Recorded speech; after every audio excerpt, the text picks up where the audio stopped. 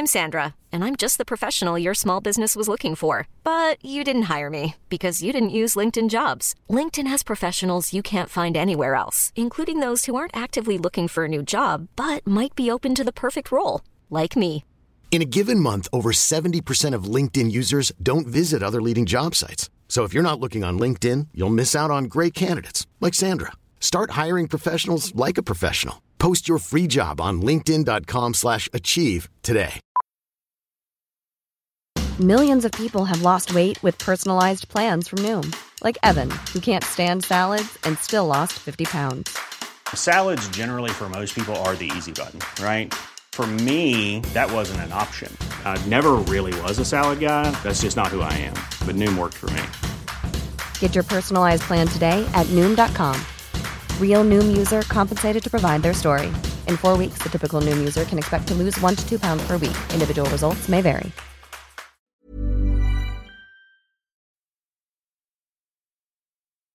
Every time we got a corner, the coaching staff said, well, is that a corner for us? I think we'll have a little touch. And they're drinking whiskey, you see.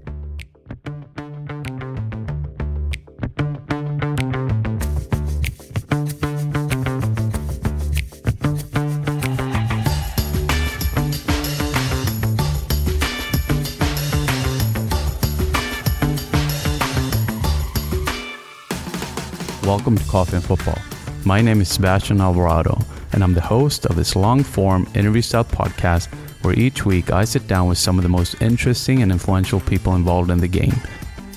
In this week's episode, I speak with Bruce Grobbelaar. And let's get the pronunciation right. I believe it's Grobbelaar. Grobbelaar, yeah. He's a former professional player with a career spanning over 20 years. The club that most people associate him with is Liverpool, where he spent 13 years. We discuss his amazing life and career journey, from the early days in the Bush War in Rhodesia to becoming a Liverpool legend, to the match-fixing accusations and a court case that took several years and shaped the latter part of his playing career, to where he is today as the goalkeeper coach of an ASL team Ottawa Fury. So without further ado, please enjoy.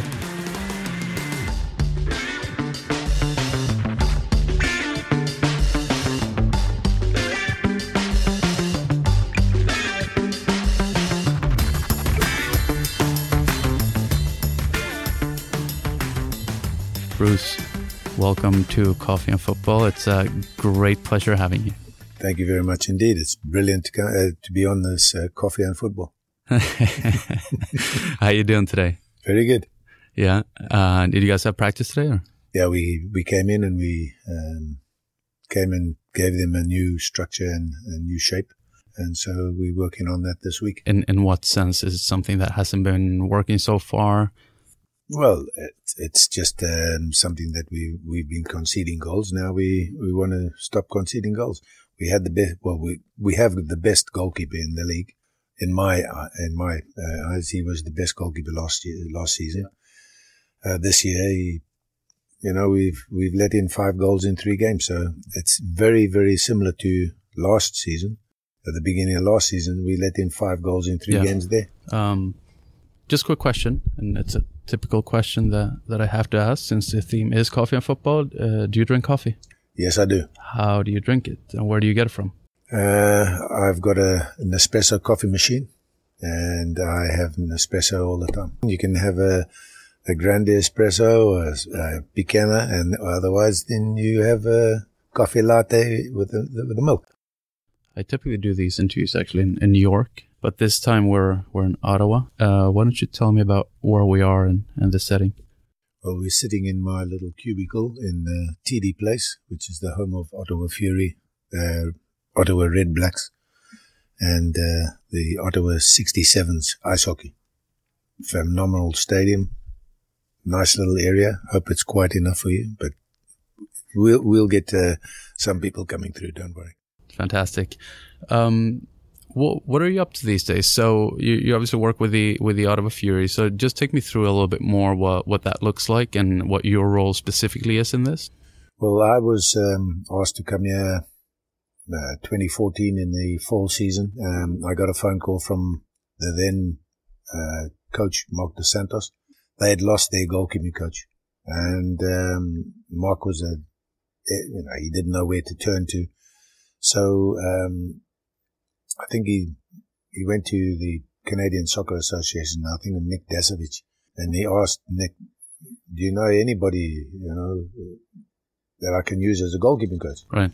So Nick gave him this note. He said, listen, phone Bruce. This is his number. He did his A license, yeah.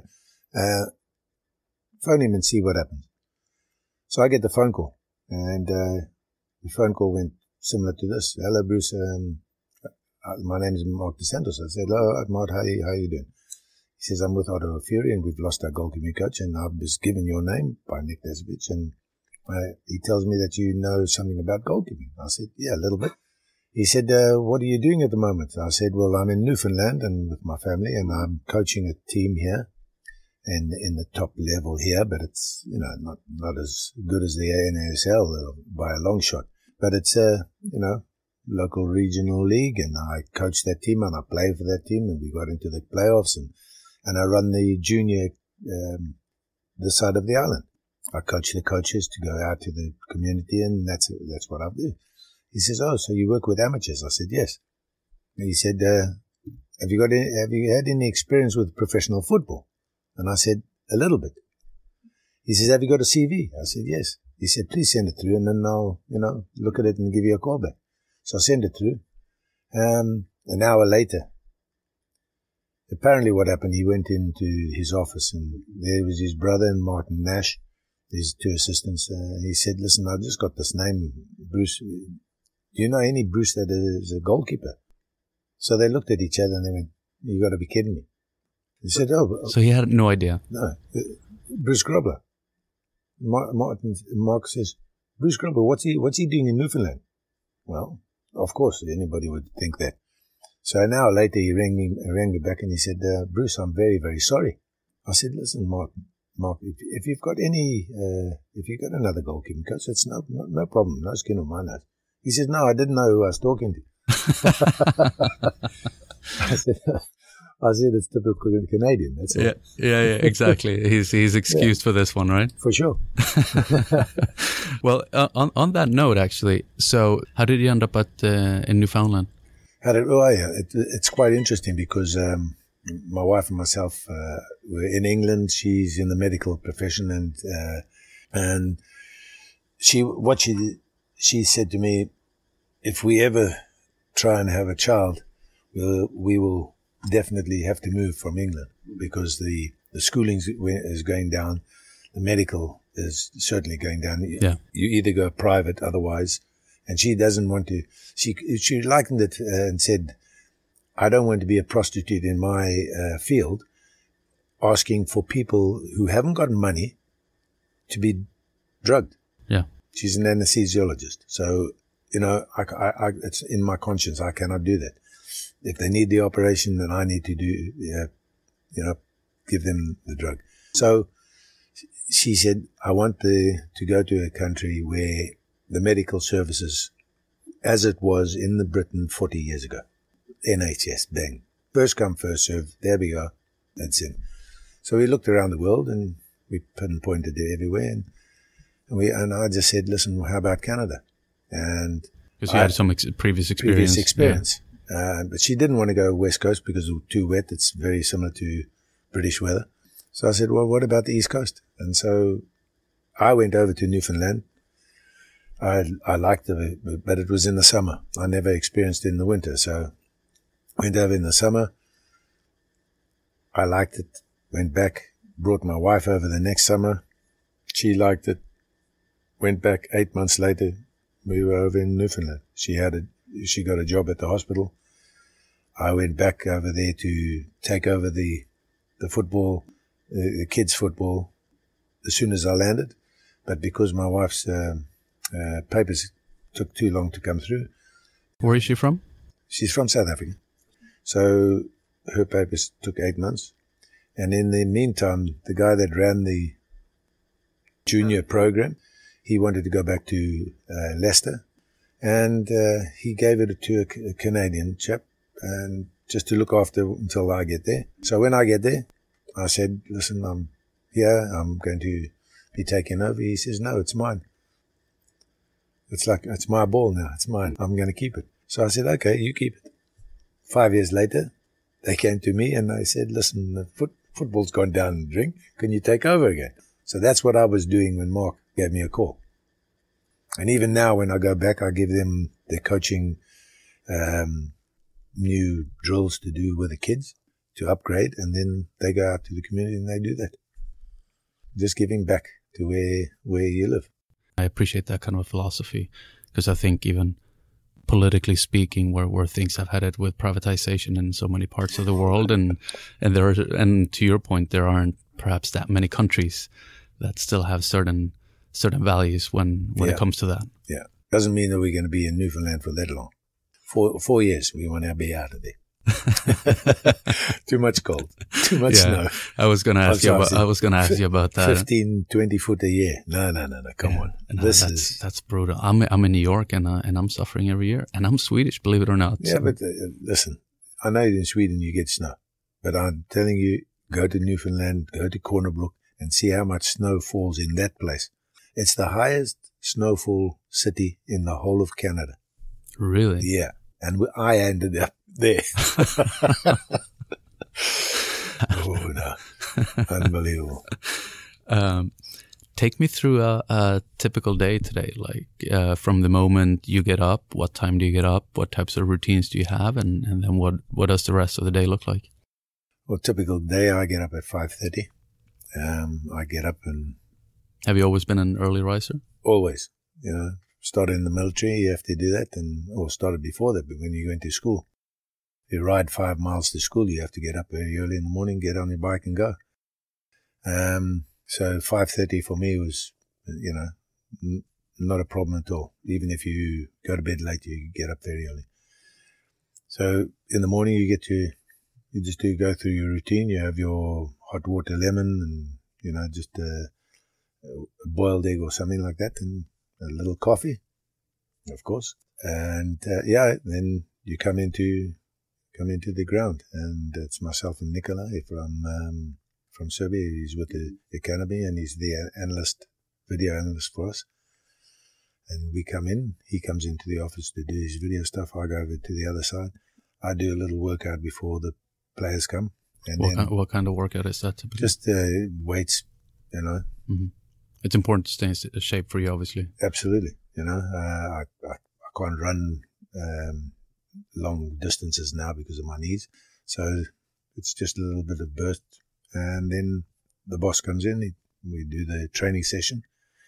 I go fix up my goalkeepers and my exercises and come in and wait for them. And the team come in with a typical day. The fitness coach has them first for strength work, and then they come out into the field and they do their own thing. How would you describe your coaching style? So you came in about a year and a half ago.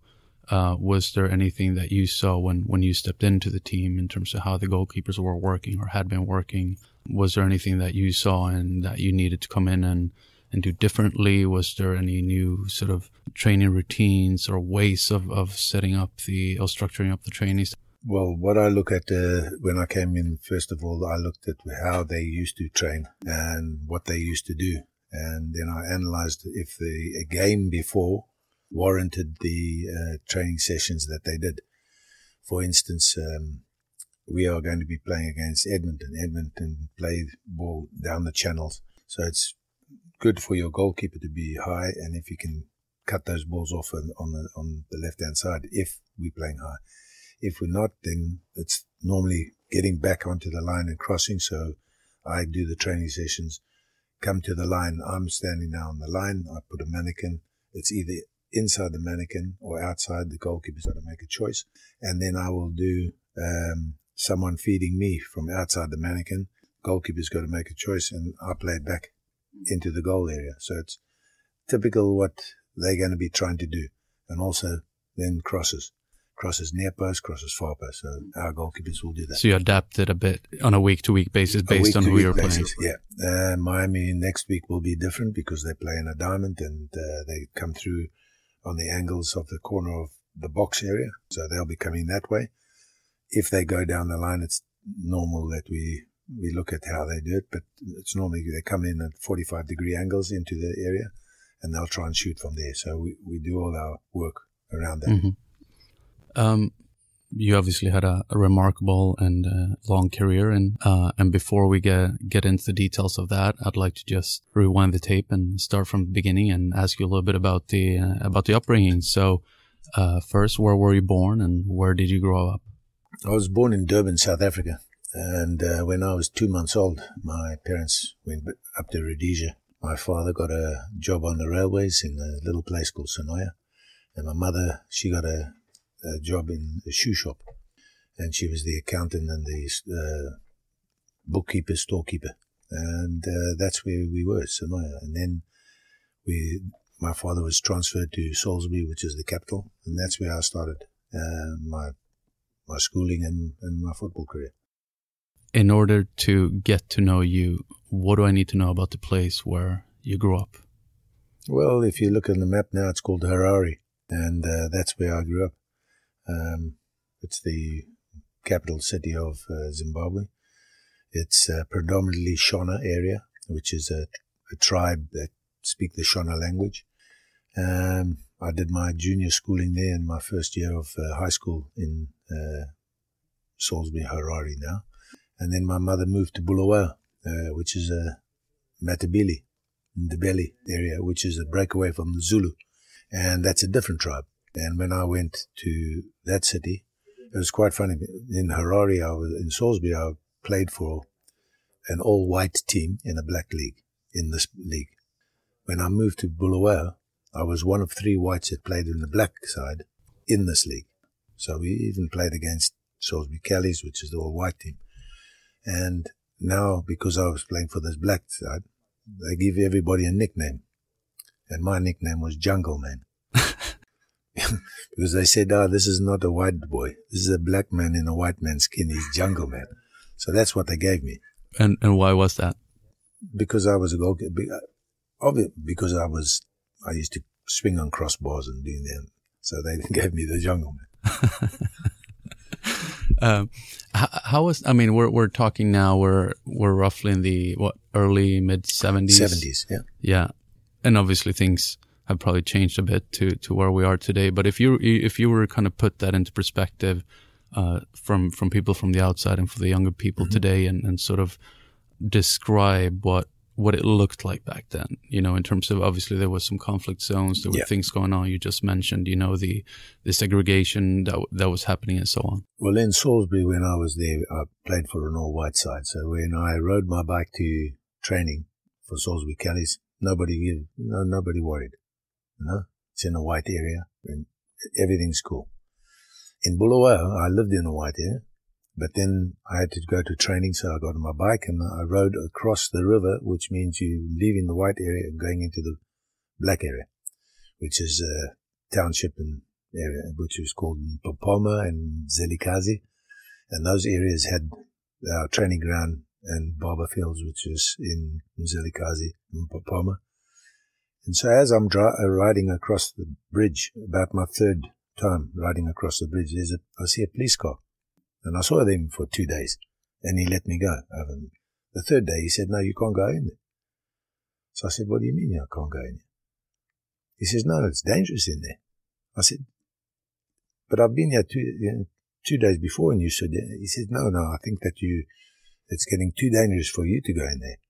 I said, why? He says, because there's more and more Africans coming to the edge of the river when you're coming to ride your bike. I said, no, they're just fans. And he said, what do you mean fans? He said, well, I play in goal for them. So he followed me and all these guys running with me. Hey, Brucey, Jungle Man, blah, running with me and going to the training. When he got to the training at the stadium, he saw everybody. I shook hands with everybody. He just turned the vehicle and went back. So it's a difference. The difference was in Salisbury, it was okay. I was in a secure white area. But in Bulawayo, I leave the white area to go to the black area. And it was a time of tension as well. The war had just started. Well, it was going on from 65, and it's now 74.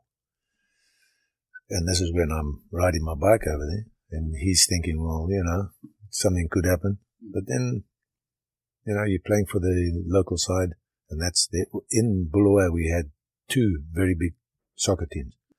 Then Ndebele and then Zimbabwe Saints, which is the Shona people that were in that area. And there were big rivalry.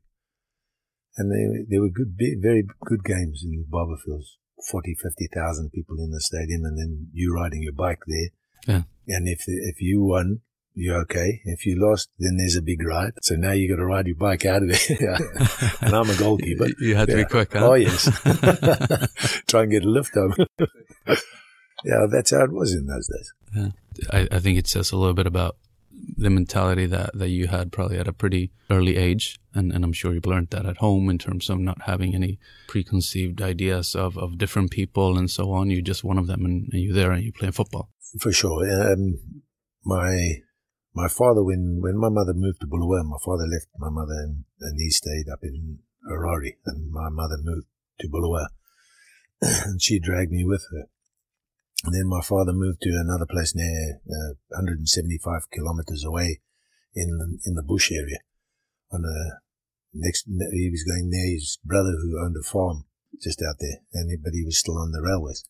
So for me, going to with my mother it had to be, I left there going to Bulawayo and did my schooling, did my O-levels, finished my O-levels, and then I thought, well, I'm going to be a goalkeeper. I didn't know that I was on loan to the Matabeleland Highlanders. We just won the league and the cup, and I tell my mother I'm going to be with Matabeleland Highlanders. And she said, oh, you better phone the white team. So I phoned the white team to find out, what's happened.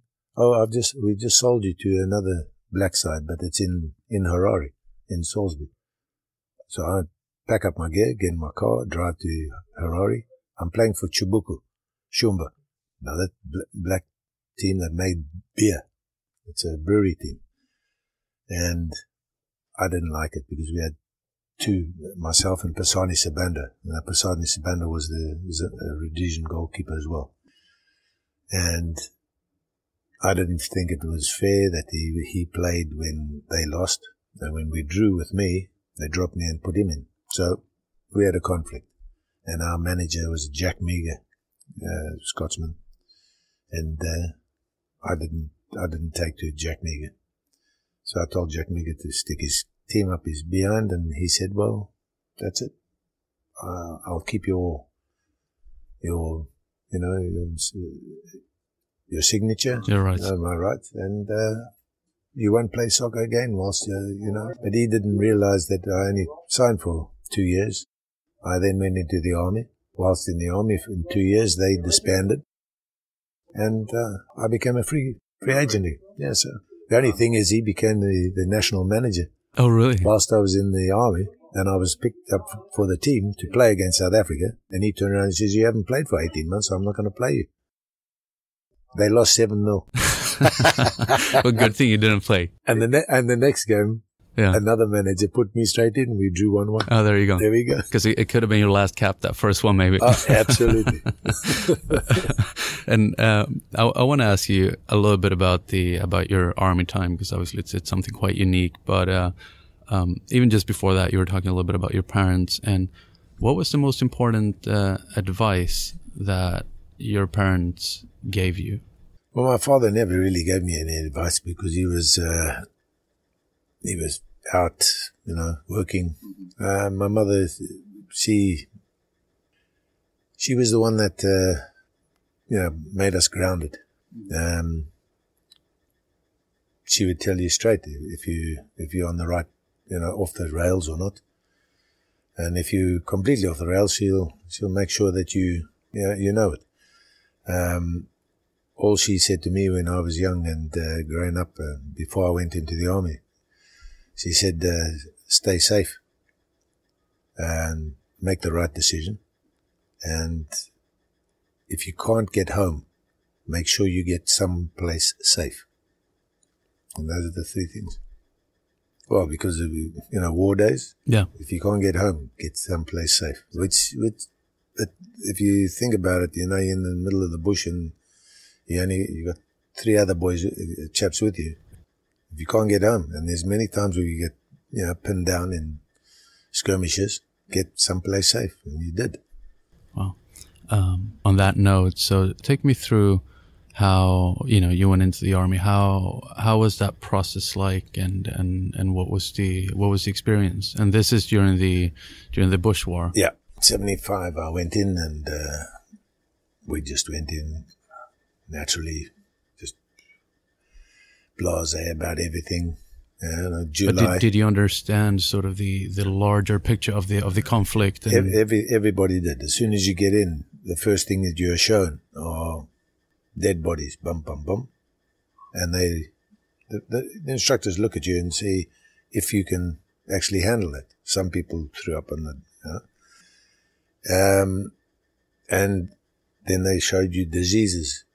If you do things, this is what you could catch if you don't use a condom, and see if people are. After 3 days, you pick out the guys that can handle it. Then they ask you to run, laps of the airfield, which is, 25 Ks and you're just running laps. Who's the fittest, bum, and they put you in the categories. Then you're going through your 6 weeks of training. Now, at the end of the 6 weeks, you find out who are the best marksmen, who's the best runners, who's the best in medical, who's the best in obstacles, who's the best drivers. Well, 6 weeks, we had a guess, because for me, in my 6 weeks, I never stayed in the barracks one weekend. First weekend, I went out under a blanket, right? Came back. The second weekend, I said to the second week that we were there, I said to the major, I said, listen, it's a rugby season. Yeah. And we've got a whole bunch of guys here that can play rugby. You make sure you get us a friendly on the weekend, and we'll go and play these guys. So what we did, we got them, and we went out. We played a game of rugby.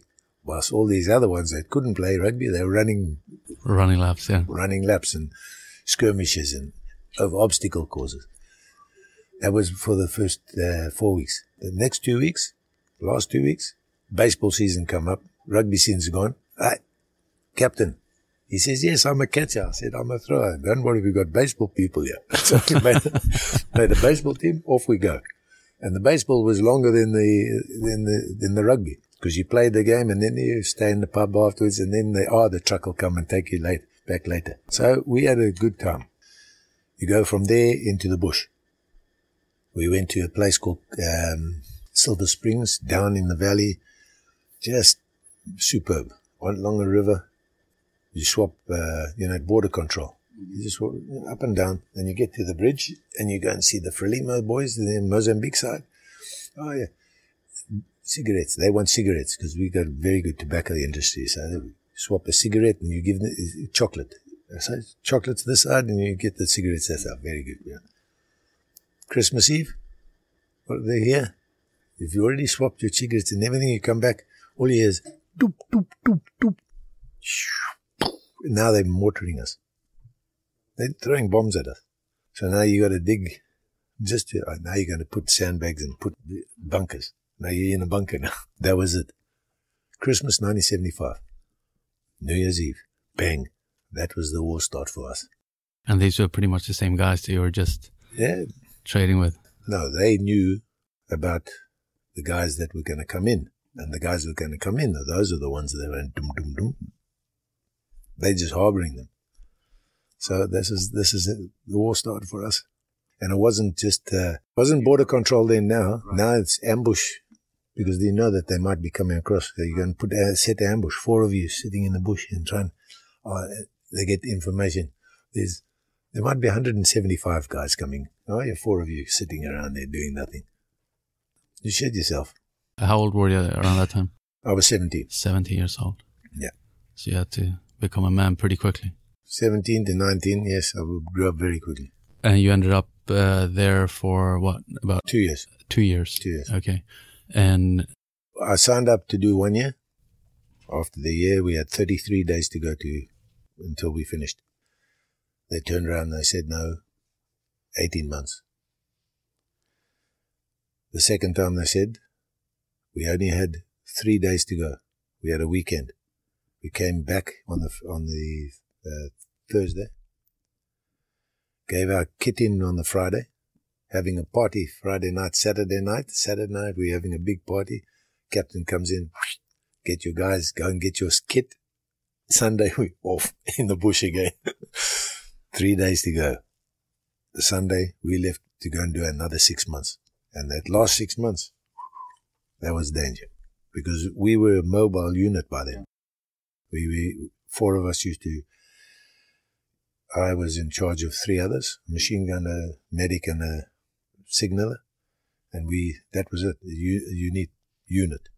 I was a tracker, so was my medic, Stooge, and the machine gunner, and then the radio guy he's a marksman as well.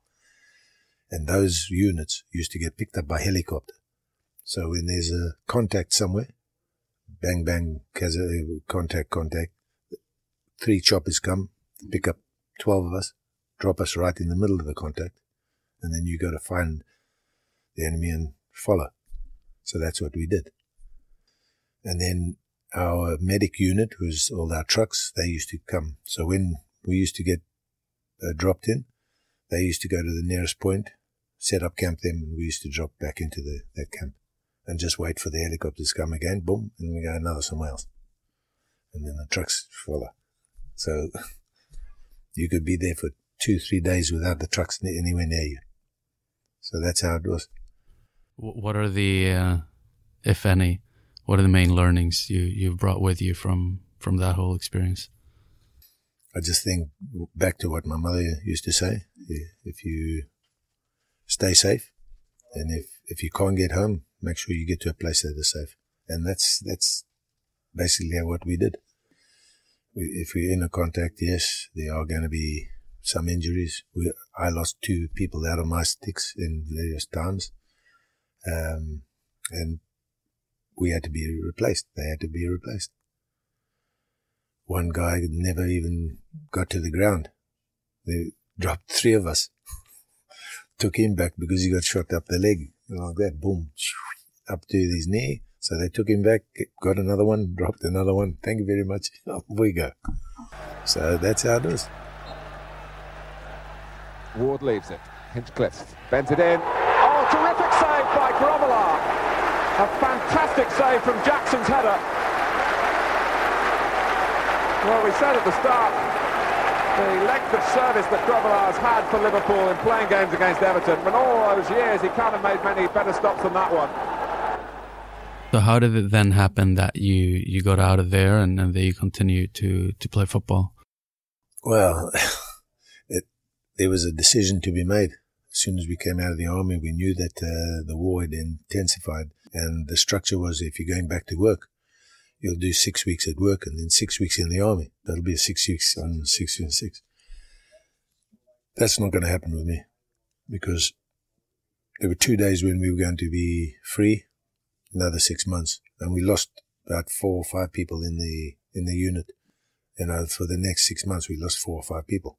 6 with the fella that tried to, 6, 8.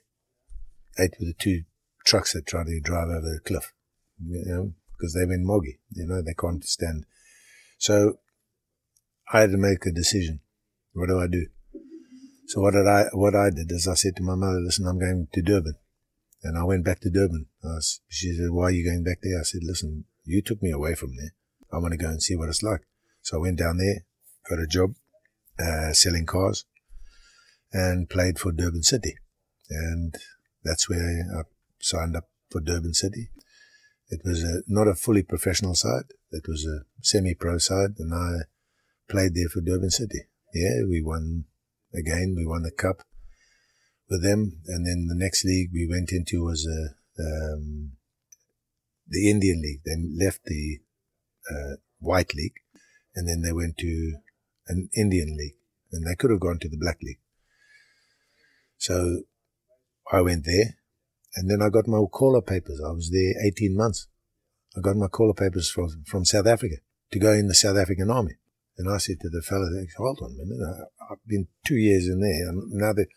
And it said, their Corporal Grobler, they knew that I was a corporal. You hereby notified that in 6 weeks' time you'll go to 62 Squadron. And I went, it's all the nutters that came out of the army. They went to South African Army to join the South African Army. And they are in Angola, fighting those boys in Angola. And that's 62 Squadron. Yeah. They're going to send me to 62 because I've already been in the war in Rhodesia. I said, no. So I made sure that I got on a plane, went to UK. And the friend that I was staying with sent me to West Bromwich Albion to see if I could get a work permit. And how did that go? 6 weeks, couldn't get a work permit. So I ended up going to Vancouver. And that's how I ended up in Vancouver. But how did Vancouver come about around then? Well, whilst at West Bromwich Albion, Tony Waiters was over in Europe trying to find a midfielder and a goalkeeper. And Tony Waddington, who was the assistant manager at West Bromwich Albion, said, make sure you get to Derby County, see Tony Waiters and do the training session. And that's what I did. I went to Derby County, did a 45-minute training session with him, and he said, yes, we want to sign you. So now I'm going to go back home, get my stuff, jump on the plane, go back to Rhodesia. Walked into my mother's place. She said, Bruce, you're back home. You couldn't make it in football. Now we're going to get you a proper job. No. I'm going to Vancouver. Okay, when? Thursday. This is the Tuesday when I landed. On Thursday, I'm going. So it'll probably be Friday, but Thursday I'll know. The phone call will come. Phone call didn't come. So Friday morning, my stepfather takes me to the railways. They made a job for me there on the railways. Refrigerator mechanic. Look after all the rolling stocks and make sure that the refrigerator is working. So go up and down the lines, you're looking at the, yes, yeah, fine, good. Close it up. Yeah, okay, good. Walking up and down. And what was going through your head? I mean... No, what was going through my head? Where's the phone call? So I worked Friday. Yeah. Saturday morning. Saturday afternoon off. Sunday off. Monday, Tuesday, Wednesday, Thursday. Thursday night, get a phone call. Boom. Friday morning, I walked into the workshop and I said, hey, foreman, you can stick the refrigerator mechanic up your ass. I'm gone. He says, but we get money here. I said, give it to all those guys there. I don't want it. I'm gone. And I worked. That was it.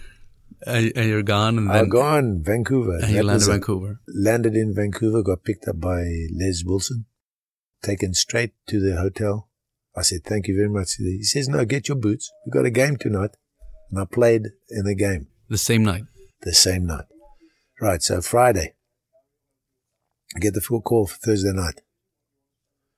Go to get your ticket.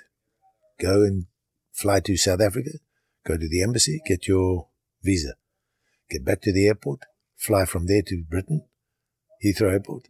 Land in the mornings, about 8 o'clock. 2 o'clock in the afternoon, there's your flight, Vancouver. You're going to land at 5 o'clock. Land at 5 o'clock, get to the hotel 6 o'clock. No, there's a game at 7. And I played. And there you are. Yeah, 1-1 we drew with Seattle in the reserves. I said, thank you very much. No, that's okay. Have a nice day tomorrow. Tomorrow night we're playing again. So I had 2 games in 2 days. Then they said, okay, we sign you. Now you can go on holiday. And so I went to Scotland. Oh, really? That's for sure. I went to Scotland on holiday for Christmas. He said, be back the 3rd. I was back the 3rd. So you were off for a couple of weeks and just... Yeah, just chill out. That's for sure. But how was the experience? I mean, you come from completely the other side of the world with everything that's going on there. I mean, both politically and culturally and so on. And you end up all the way up there, up north. Like how did you handle that? It was something that I dreamt of. Yeah. Even in the army, I said to the 3 guys, if I get out of this, I'm going to play for Liverpool. And they went, we're going to drop you off in the middle of the shite. You could get shot. I said, yeah. He said, well, we've got an ambush here. You could get shot in the ambush. I said, yeah, but okay. So I've lived my dream. I wanted to play for Liverpool. I ended up playing for Liverpool. It took a long time. Around the houses. In between time in Vancouver, I came to Crewe. Played 24 games in Crewe. That was a loan deal from Vancouver to Crewe. Because I only played 3 games in the first team in my first year in Vancouver. So they said, we're going to send you to a team in the UK. So I went to Crewe. Mm-hmm. What division was that back then? 4th division. They were 92nd in the Football League when I was there. Where I was sent there. They were 92nd. That's the last place in all 4 divisions. Right? And with that, we didn't end up in the end of the season there. We ended up in 82nd, 86th. So we had done our job. 6 places off the bottom. We weren't lost anymore. We never lost a game after Christmas. 24 games we drew and won 23 games. During this whole time, you had that drive that I'm going to end up playing at Liverpool. Yes. Yeah. Where did that come from, the idea of Liverpool? I was a Derby County fan because they played at the baseball ground. And when I found out there was no baseball played then, I said, that's it. You're out of here. I'm going to take this bird. Yeah, that bird, Liverpool. That's a liver bird. I like that one. So that's how it started. Really? Yeah. Wow. Because, I mean, it's... As a kid, you didn't know. No, and very different times. Yeah. We're old films. Right. Derby County in those days were quite good. They were big, yeah. Yeah, Liverpool were big. Yeah. Yeah. Those are the ones. Yeah. And then after the loan, you ended up going back to Vancouver and the NASL, and this is back in the 1980, 81, coming into 81. And that's when the Aztecs and the Cosmos and all those teams were in the league. Played all of them, played against QBS, Cruyff, Beckenbauer, Pele, Best, Roddy Marsh. There were teams that you looked at and you thought, Chinaglia, Georgie Chinaglia. Oh, goodness gracious, you played against some big teams and big names. And the North American Soccer League in those days was huge in North America. We used to get 40,000 at the Empire Stadium. In New York, you used to get 30,000. So it was a big deal. Los Angeles, in the Rose Bowl against the Aztecs, we used to get 60,000. Wow! If it was a big game, yeah, it was. They were a big deal. And how was the level? Okay, the level was a little bit of a changed. They made it spread out, 35-yard line.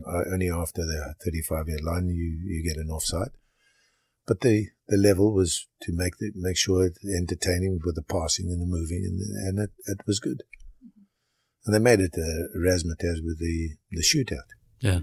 35-yard line, 5 seconds to score a goal if you draw it. It's like putting a little bit of hockey in there. Yeah, that's right. That's right. What's this all about? But I think they even had it in the early days of the MLS. They did, yes. They had some of that then too. Yeah, I remember that. But then FIFA will always turn around and say, boom, you've got to conform, otherwise. Of course. Otherwise you don't get sanctioned. So you end up there for a couple of seasons, and then the big move comes to Liverpool. How did that come about? San Diego. We played San Diego the one night. We drew, and then we lost in the shootout. So I'm lying in the bath in Vancouver and Empire Stadium. Tony Waitis comes straight in and says, "Hey, get yourself out of the bath. There's 2 very important people who come to see you." I said, "Oh yeah," because at Crewe Alexandra, Tony Waddington, our manager, used to say, "There's 2 very important people coming to see you. That's Tom Saunders and Bob Paisley." Right. Don't do something stupid, that sort of thing. So I'm thinking 2 very important people. So I said to Tony Waitis, I'll guess who they are. I said, Bob Paisley and Tom Saunders. He says, "How did you know?" I said, "It's taken them a long time to get from Crewe to come and see me, because they were supposed to see me at Crewe." And this is about what, like a year later or something? Yeah, this is now into 1981, right? Where I played for Crewe 79-80. So it's taken him. So I get out of the bath and I go into his office and he introduces me, Mr. Saunders. How do you do? How do you do, Mr. Saunders? Mr. Paisley. Mr. Paisley, how do you do? And he says, Mr. Paisley, I'd like to ask you a few questions. He says, yeah, Grobble D Jag. Because he didn't know how to say my surname. Grobble D Jag, you know. He's like that fellow Dougie Doings. Yeah, that sort of thing. So, yeah, Grobble D Jag, would you like to play for Liverpool? I said, of course I'd like to play for Liverpool. It would be an honour. He looks at me, he says, okay. And he looks at Tom and he says, Tom, let's go. And they walked out the door. And they just turned around and walked out the door. Yeah. Boom. So now I'm thinking, what happened? Well, I thought there was a couple of questions. Yeah, everything's okay. Boom. You can go. So I go back out. Tony Waiters comes to me. He says, yeah, meeting went well. I said, what do you mean, what meeting? There was one question. Okay. 6 weeks. Tony Waiters comes to me after training. Come into the office. I want to have a word with you. I said, okay. He says to me, how much big luggage have you got? What do you mean? What do you mean, big luggage? What heavy stuff have you got? I said, I've got a waterbed. So he said, well, you can't take that. I said, no, I'll give it to Carl Valentine. He likes it. He says, well, what else have you got? I said, everything's, hired. Yeah. It's on a hire. I've just got my clothes. He says, well, pack up. Here's your ticket. You're going tonight, by the way. And that was at lunchtime. Go home and throw everything in the boom. He says, I've sold you for £250,000. I said, where am I going? Liverpool. Off you go. So I look at my ticket. No, it's got London. So send me to London to go to Liverpool. Right. Yeah. And then what happened? Got to London, rang up Liverpool, and I said, Mr. Paisley, Bruce Grobler, I've just landed at Heathrow. He says, yeah, you know where Manchester is? And he puts the phone down. And I'm thinking, so I got the information. How do I get to Manchester? She said, well, you can go by car, you can walk, you can cycle, by bus, train, but you can fly. Okay, one-way ticket, boom. Get to Manchester, trolley out. Come out there, 36 miles down the road. Think that Liverpool can be there? Of course, yes. Nah. Phone them up. Excuse me, may I speak to Paisley? Mr. Paisley? Didn't get Mr. Paisley, got the secretary. The secretary said, yeah, Mr. Grobler, do you know where Liverpool is? Puts the phone down. Hire a car, drive into Liverpool, don't know where I'm going, get there, and the gates are shut. So now I'm looking for hotels, and I go into the biggest hotel, right at the very end. Boom. I've been exhausted. All the other hotels. Goes into this hotel, come through the swinging door, go to the desk. I didn't even notice anybody yet. On the right-hand side, go to the desk. Excuse me, have you got rooms for tonight? The Adelphi Hotel, middle, big one. She says, no, I'm sorry. As soon as I turned around, I saw Bob Paisley receiving a £1 note from Tom Saunders, giving Bob Paisley a £1 note, and Tom Saunders saying, I thought he'd never get you. So they did it on a £1 bet that I wouldn't get there on the day. And this is what Liverpool guys were like in those days. Big star, £250,000. Yeah, let's see if he can get you. That's incredible. Nowadays, they'd have to, excuse me, I want a chauffeur-driven car. Oh, yeah. Or you fly me with private jet or a helicopter, whatever. Did you take it in a good way, like in a good mood, or? Listen, where I came from and my journey to get there, I'd have done anything. Yeah. I'd even walked. Yeah. That's for sure. Yeah. So, what was your? So now you've landed at Liverpool, which was obviously your dream to end up in. What was the initial time like, and what were your initial impressions, and how did you take that on? Because now you're obviously stepping up a level. Another level, yeah. I took advice from various people that I played with. Mm-hmm. My captain at Crewe, he said to me, he's a chap, Bob Scott, that's it. Bobby Scott, he said to me, listen, Scouser, he said, listen, let me give you a word of advice. Don't buy a house in Liverpool. I said, why? He says, because if you buy a house in Liverpool, you'll be another George Best.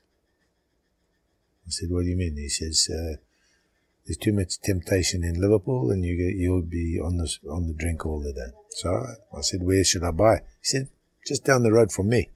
So I said, well, that's going to take me 55 minutes to get into work. He says, yeah, that's a good thing. Clear your head as you're going in, and when you finish, clear your head when you come back. Where was that in relation to Liverpool? In North Wales. So 55 minutes near him, North Wales, and I bought a place in Quinfrin, little cottage overlooking the hills and valley, and that's where I was for the first 6 months, and it was fantastic, brilliant. Christmas time comes about, we're ready to go to the World Club Championships, and it started snowing. So now we got to get from my place to the airport and speak. So from in Wales the snow, to in the snow, it's not going to take you 55 minutes. I'll tell you. So now there's a backlog of cars coming from, and it stopped. What do? I go on the pavement all the way down because I had a little Jeep, 4-wheel drive, and I get there to the airport. They're all sitting on a bus. And Bob, as soon as I gave my keys to my mate, because he stayed at my house, and I jumped on the bus and he said, yeah, where's your house? I said, that's in North Wales. He said, yeah, if the plane was on time, you would have been left behind. So I said, okay. Yeah. He says, make sure you buy a house in England. Oh, really? Yeah. Still the one in Wales. And is that what you did? No, not for another 2 months. Yeah. But, so I sold that one at a little tidy profit because I, did some work into it. And I bought a show house just around the corner from the training ground because I thought, well, training ground, go to the training. No, you have to go back to Anfield. So I had to drive to Anfield, and then get the bus. It was one of those things. Comedy of errors. Yeah. And how was the football like? Yeah, football's first 6 months was shocking. In what sense? Well, we didn't start well. I didn't start well. Mm-hmm. Were you playing from the get-go? No, from the get-go, I played 3 games for the reserves, and that was from March until May. I played 3 away games. Steve Igricevic was there, played the home games. And at the end of that season, we all went to the European Cup, which Liverpool won in 81 in Parc des Princes in Paris against Real Madrid. Alan Kennedy goal. And I was in the stands with Craig Johnson and watched this game going on unfold. And yeah, I could have been sitting on the bench, by the way, because Bob Paisley said, and Robert DJ on the bench. And I said to him, why should you put me on the bench? I've had 3 games in the reserves. Well, don't you want to play? I said, well, I'm not going to be playing anyway. I'll be sitting on the bench. So give it to Steve Igricevic. He's been here 8 years. He's played a dozen games in the first team. Let him go. Well, then you go tell him. Really? So I had to go, Oggy, you're on the bench. It's one of those. So he went, and that's how it started. At the end of that season, went on holiday. Whilst on holiday, I found out that Clements had gone. And my lawyer at that time, a Vancouver guy, Ron Perrick, he said to me, now you've got a chance. It's either you or Steve Igricevic. So when we came back, the pre-season games, I played every single one. And Steve Igricevic said, well, that's not good. So I'm going to go and see the boss before the first home game. Yeah. So he says, boss, can I see you? Yep, come in. So whenever he says in the dressing room, can I come see you? And all the other guys hear you. When he goes down the corridor into the office, you hear 13 other shoes going down, listening by the door. This is what happened. Yeah, come in. What do you want, Oggy? Well, boss, He said, sit down. Close the door. Boom. What do you want? Boss, I've been here 8 years, and I've played dozen games, and I know that you've got a new goalkeeper, Bruce Robler, but I'm the more experienced in that, and I need to be playing games every weekend now, and I should be playing games every weekend. He says, yep, you'll be playing games every weekend. I've just swapped you for a chap called Bob Wardle at Shrewsbury Town. Now get your gear and book off. That was it. And he was out. He was out, and Bob Wardle came in.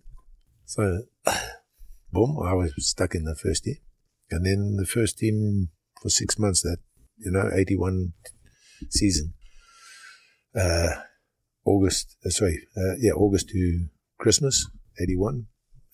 Wasn't very good. We were 13th in the league, 13 points behind the first place. What were the expectations? Expectations, we should have been up there. Yeah. The defense, not knowing the goalkeeping, and me messing about too much, which was one of the things. After the Boxing Day game, I get the hook finger from Bob Paisley saying, yeah, in my office. So I go down there, and he said it in the dressing room, so you know that there's 13 years like this by the door. Yeah, come in, sit down. How do you think you've played? I said, boss, I could have played better. I feel that, yes, some of the goals were my fault, and some of the goals were mistakes between the defense and everything. But yes, I can play better. He says, well, you better play better, otherwise you find yourself back at Crewe now. Bugger off. And that was it. You'll find yourself back at Crewe, 4th Division. Yeah. And that was a wake-up call for me. Mm-hmm. Ronnie Moran explained to me that I mustn't go walking on my hands whilst the game's going on. Do it in the warm-up. Or, sitting on the crossbar whilst the game's going on. Do it in the warm-up. Don't do anything. And these were all things you were already doing. Yeah, that's what I was doing.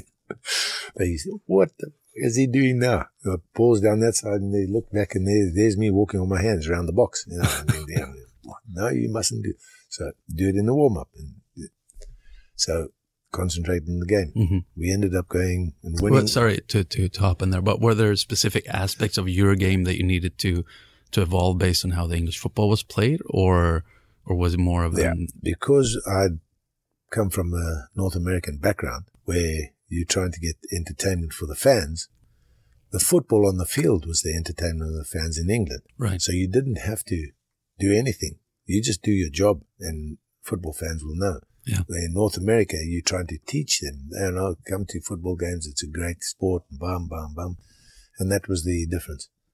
So I stopped walking on my hands and swinging on the crossbar and doing that sort of thing. And I concentrated on the game. And yes, it helped me. It helped the team. And we ended up winning the league that season from being 13th and 13 points behind the first team. Wow. We ended up winning it on our second last game by 3 points. So even if we lost the last game, we would have still won. And that was an achievement. We won the double that year. So first season, I won a double.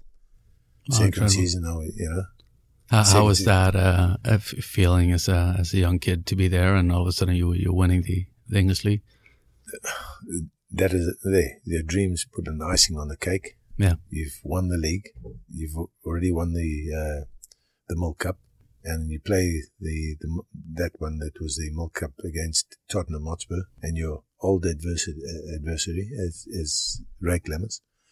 We 1-0 down to them, second half, and we scored 3. And, that was like a Ronnie Whelan show, because he scored 2 against Ray Clements that day.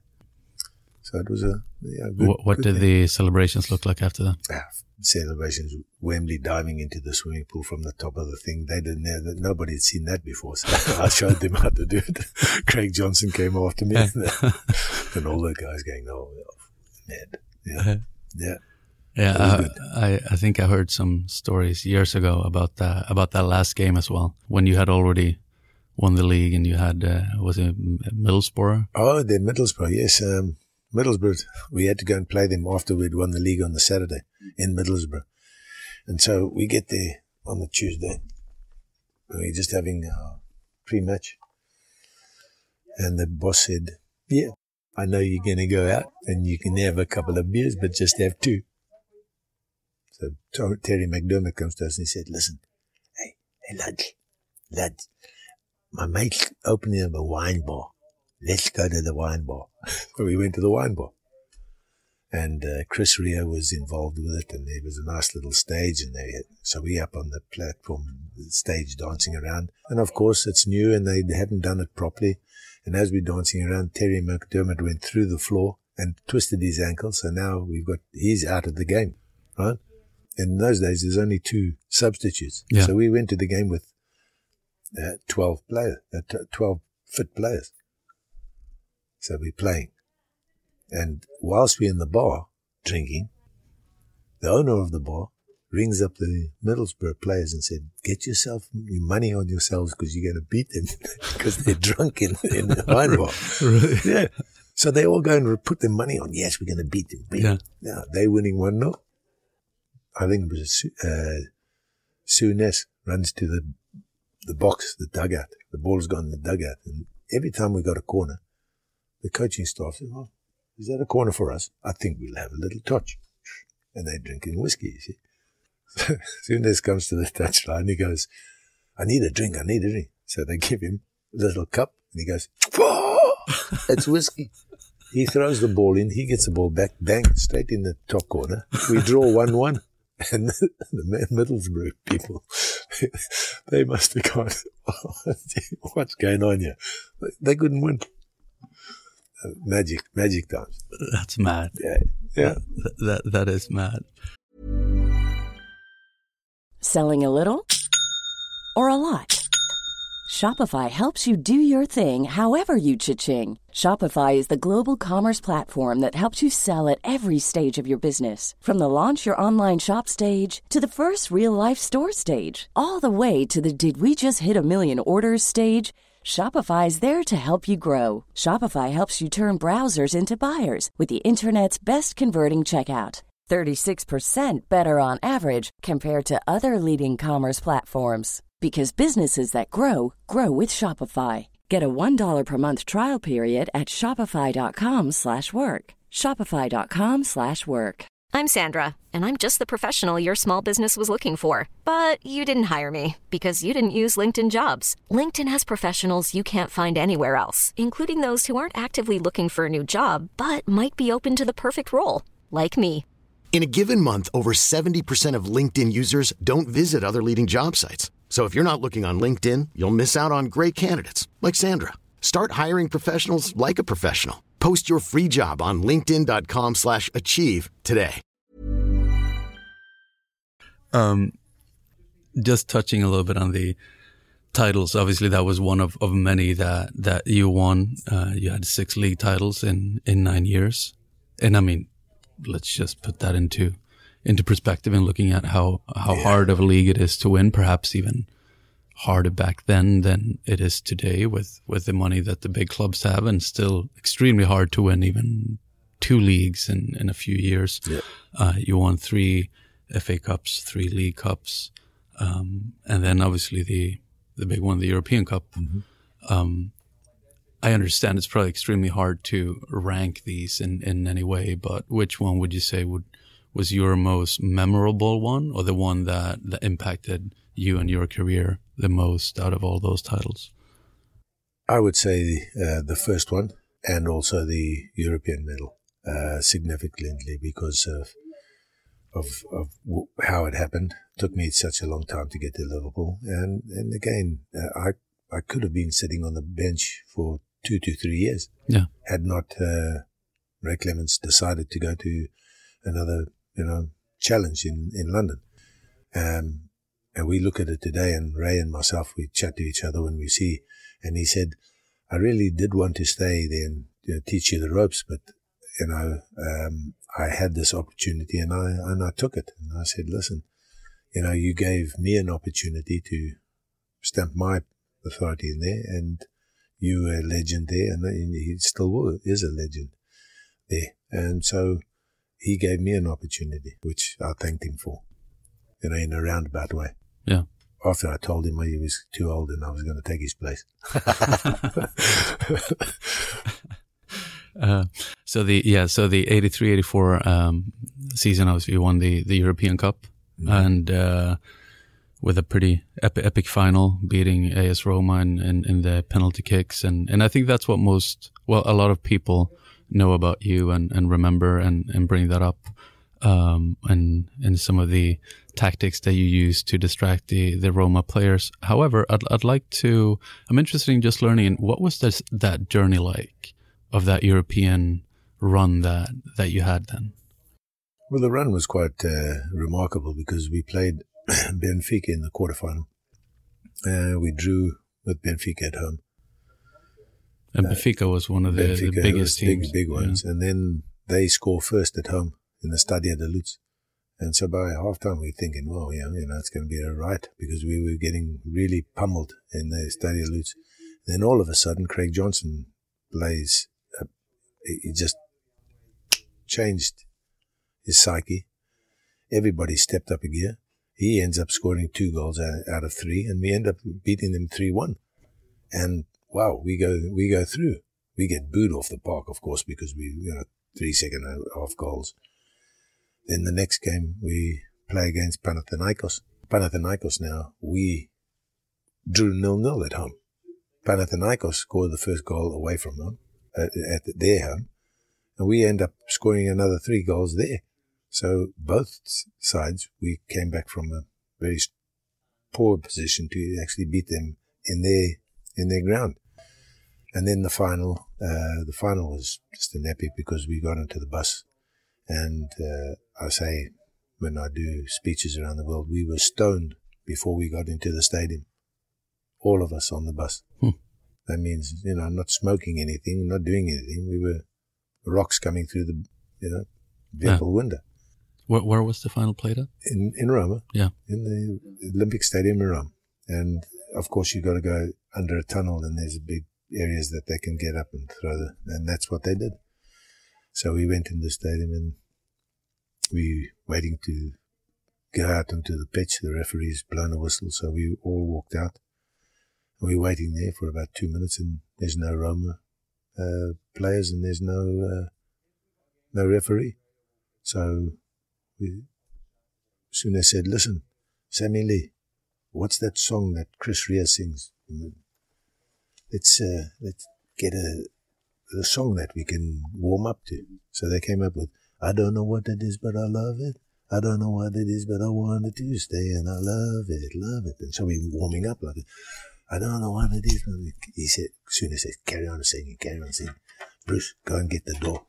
I don't know what it is, but I love it. I don't know what it is, but I want it to stay." And I went on the door, knocked on their door. Next minute, they opened the door. So they're coming out.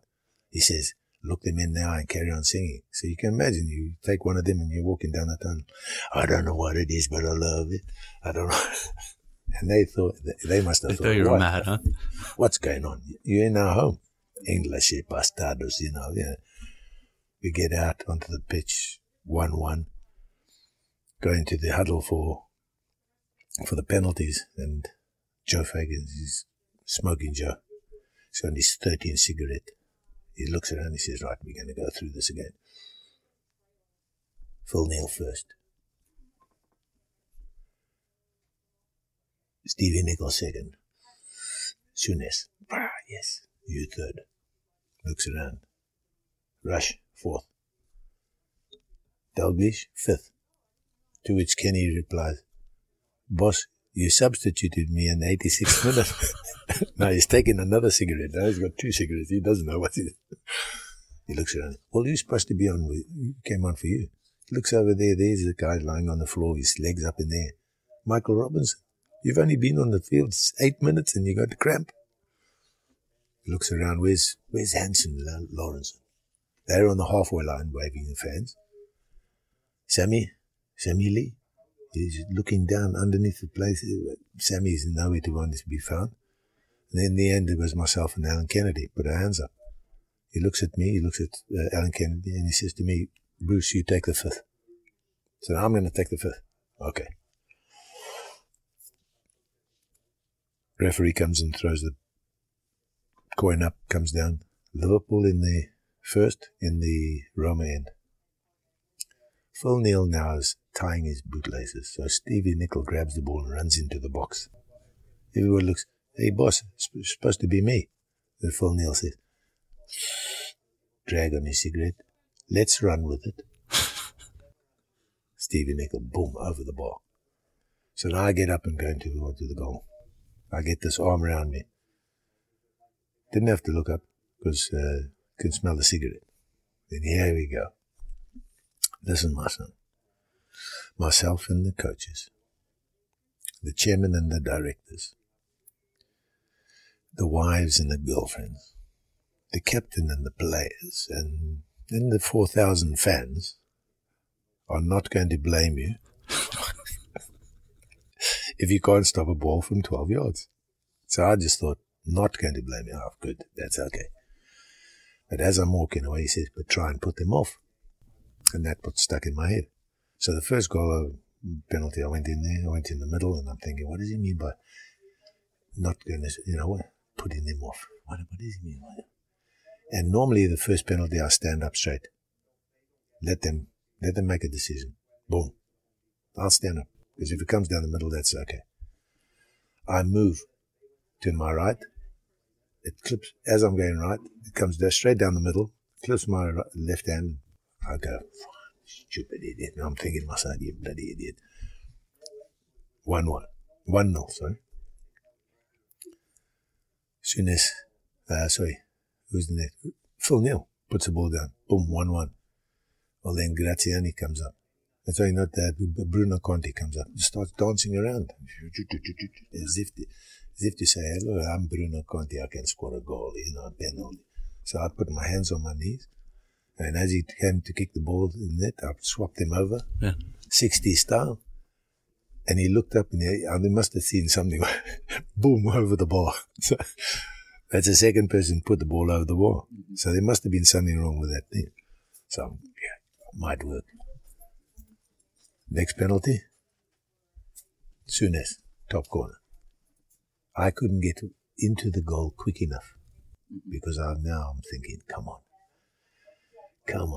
I've been watching you for 2 days, putting the goal in same corner in the stadium every day because I used to stay there after training. I used to sit in the corner. Come on.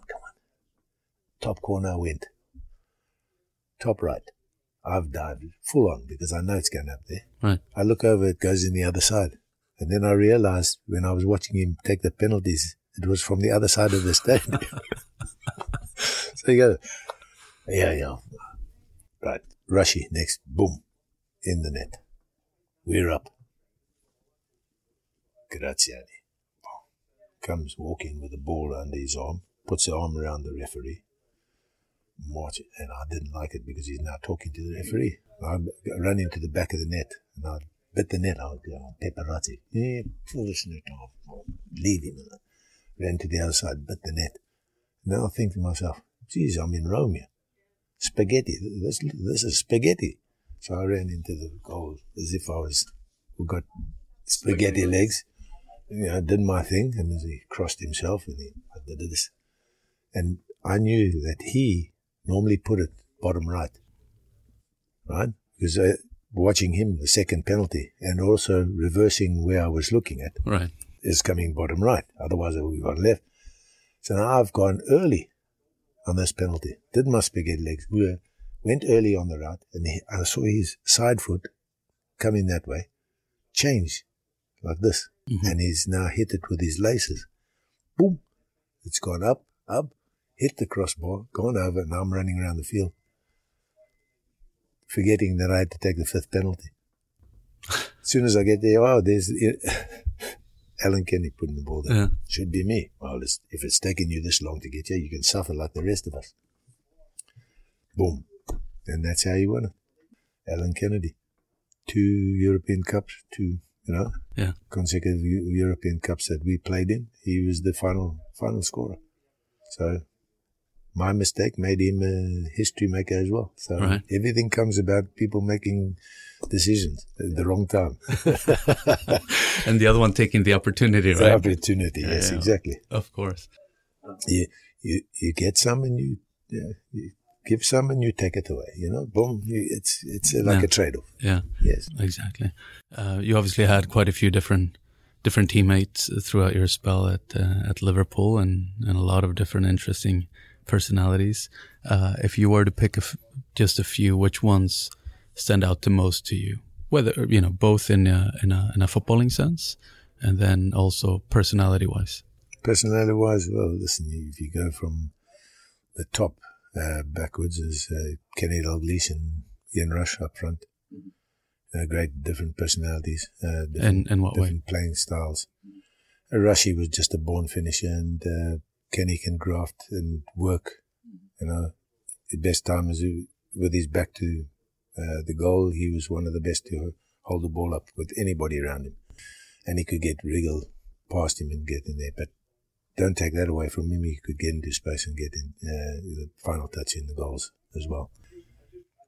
Behind him, immediately behind him, I'd put the finest player that I've ever played with in my life is Graham Souness, because he could play any position, and he's such a strong character on and off the field, and that's where I'd put him, behind him. With him on either side, going over the years, I'd take John Barnes on the left. Yeah. I would take Ronnie Whelan on the right. And if you're playing in a 4-4-2, then I play, you could play any amount of people. Wide right, you could have Craig Johnson, or you could have a McManaman, so that sort of style. Had I played with Stevie G, he'd be on there instead of Whelan, but it was a few years later, yeah. Whelan for me was great. In fullbacks, on the left fullback, I would, you can go with Alan Kennedy, but I also played with Jimmy Beglin, who I felt Jimmy Beglin was just as good, if not better, than Alan Kennedy, and would have gone on had he not have broken his leg. Centre backs, I played with many. I played with Thompson, Lawrenson, Hansen, Gillespie, Mulby, Jan Mulby, yeah. Jan Mulby. And even in the midfield, I'd put Jan Mulby because of his passing accuracy. Yeah. Brilliant. Best centre halves I'd play with was Hansen and probably Lawrenson, because of Lawrenson's speed, Hansen's coolness, and then the right full back for me, probably Stevie Nicol. Yeah. Fantastic player. He never, you would never think he was an athlete. You'd think he probably wrote for the newspaper, drink and smoke and, do all those things, but go and play 90 minutes of football like him is brilliant. And who would be like the top characters in the locker room? Everybody had a character in the locker room. The only one that I would say the only two that really kept themselves to themselves was Kenny and Hansen. Ronnie Whelan had his different, quirks and everything. Stevie Nicol was a character in his own right. Rushy is very quiet. Okay, there. Obviously, because he couldn't speak English. Couldn't speak Welsh either.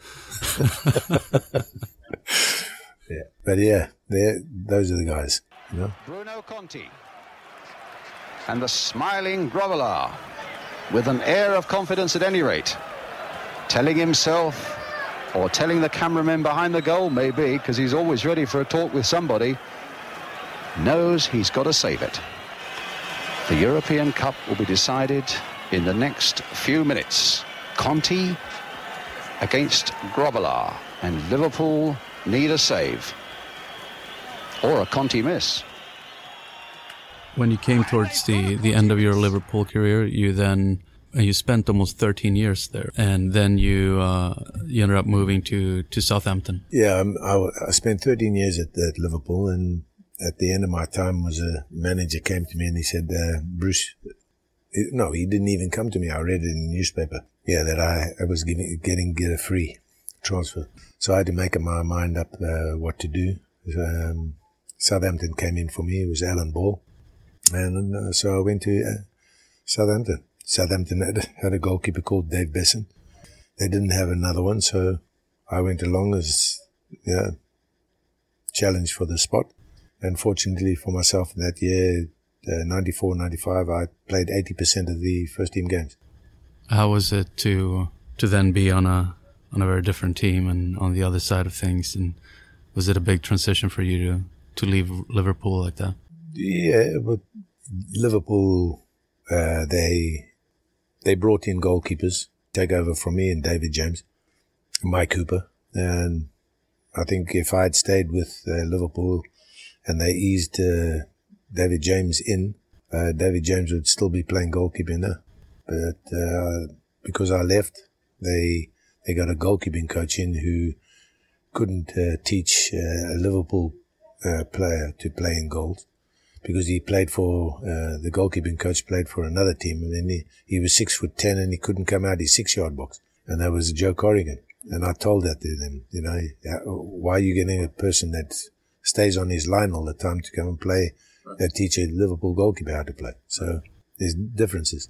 Going to Southampton, yes, fantastic. The training was brilliant. We had a great academy, great training area, and we probably one of the best academies in Europe at that time. And a lot of players came from them. Had some great players that I played with there, Matt Letizia. Yeah. Brilliant. Ken Moncau. Fantastic players.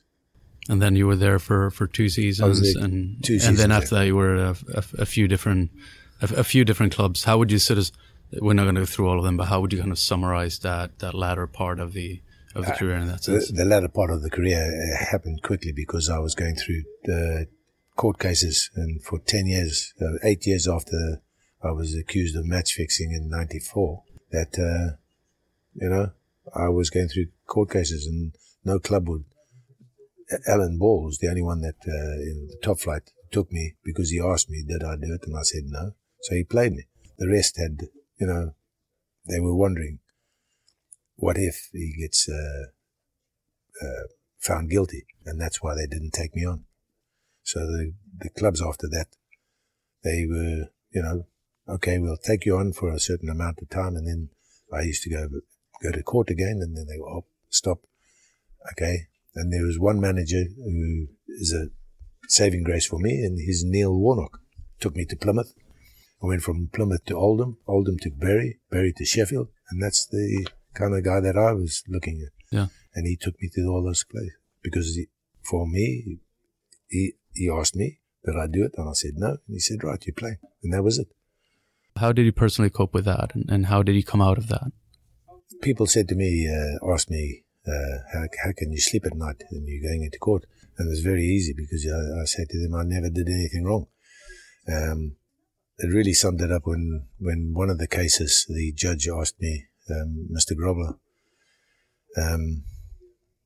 you've been doing this for, I think it was going on for 6 years, but yet your same demeanor and everything every time you come into court, doesn't it get you down? I said, no, Your Honor. He said, well, is it not pressure? I said, no, this is not pressure at all. And he said, can you explain? I said, yes. I said, I come into this courtroom, it's like a football team. You've got 11 people on the other side trying to put me in jail, and I've got 11 people on my side trying to keep me out of jail. And you're the referee, and you've got your clock, and those are the referee and the linesman, per se. But yet, in the courthouse, you've only got probably 30 people, 40 people upstairs. I said, that's not pressure at all. Can you imagine going into Zimbabwe, going into a stadium of 80,000? You're going to play in a stadium of 80,000, and you're the only white man. And if you do anything wrong, do you think you're going to get out of that stadium alive? And he looked at me and he went, wow, I see what you mean. And I said, now that is pressure, Your Honor. And that's how I look at it. I knew where the accusations came from. It came from my business partner. My business partner tried to screw me. And, today, where's my business partner today? I don't know. He's nowhere significant. He might be crawling in a hole or somewhere. I don't know. But for me, My family survived it. My girls are good. They graduate from universities. I've got a new wife and I've got a new child, and I'm very, very happy with comfortable in my life at the moment. Yeah. What are your goals moving forward? Do you set goals in terms of your coaching career? Yes, I'd like to set the goal again of having the best goalkeeper in the league, but that's going to come with some, pressure again, because in this league you've got two other goalkeepers I think are very, very good, and Neuer in New York Cosmos, and probably one of the Miami keeper. He looks pretty decent, but I'm looking. I'm brought in here as a goalkeeping coach, and I want to put goalkeepers that are top level. If my first team goalkeeper comes out with an injury, the second one must take over, and the third one. So they all got to be on very, very similar levels. I'd say the same level, and that's what my achievement is. To put the goalkeepers in that position that if there's anything wrong with that first goalkeeper and he's out, the next one can take over with no problem.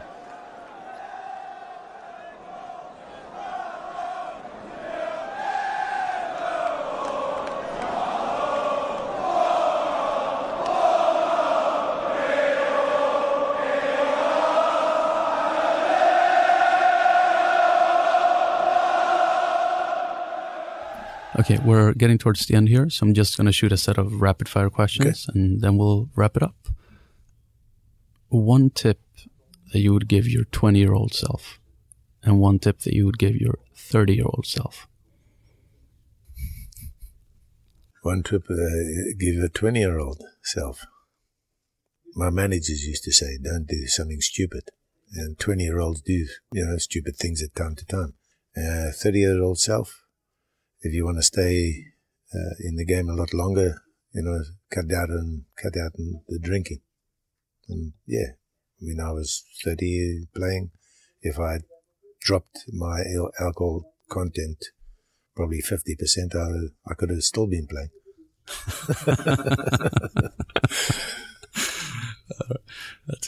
That's a pretty good point. But you're looking in good shape, though.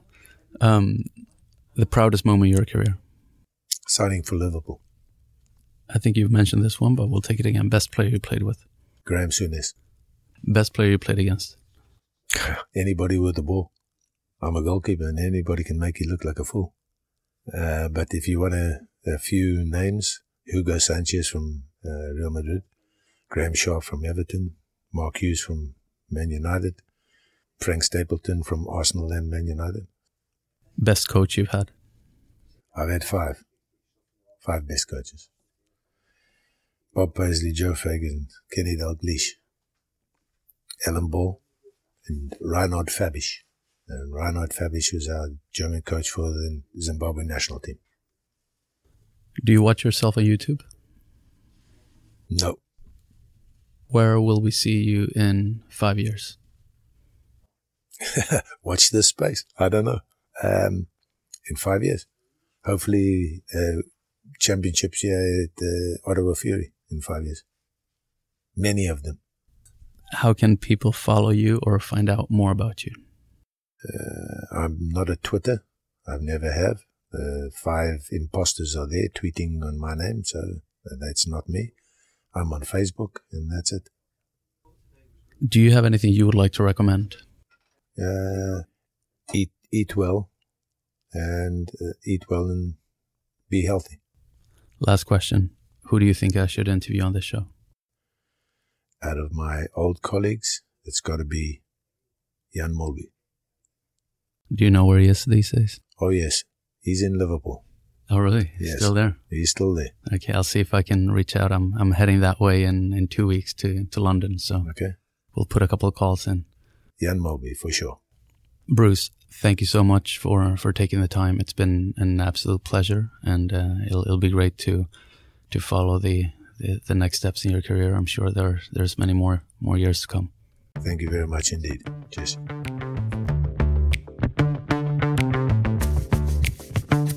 Thank you for listening. If you enjoy this podcast, subscribe to it in iTunes or on the podcast app. Please write a review. If you have any feedback or ideas, feel free to email me at sebastian@coffeeandfootball.com. You can also link up with me via Twitter. It's @coffeesfootball. Check out the coffeeandfootball.com website. There you'll find any related content and additional info on each guest. This show also lives on SoundCloud and Acast. Thanks again. Stay tuned for next week's episode. It'll go up on Monday or Tuesday.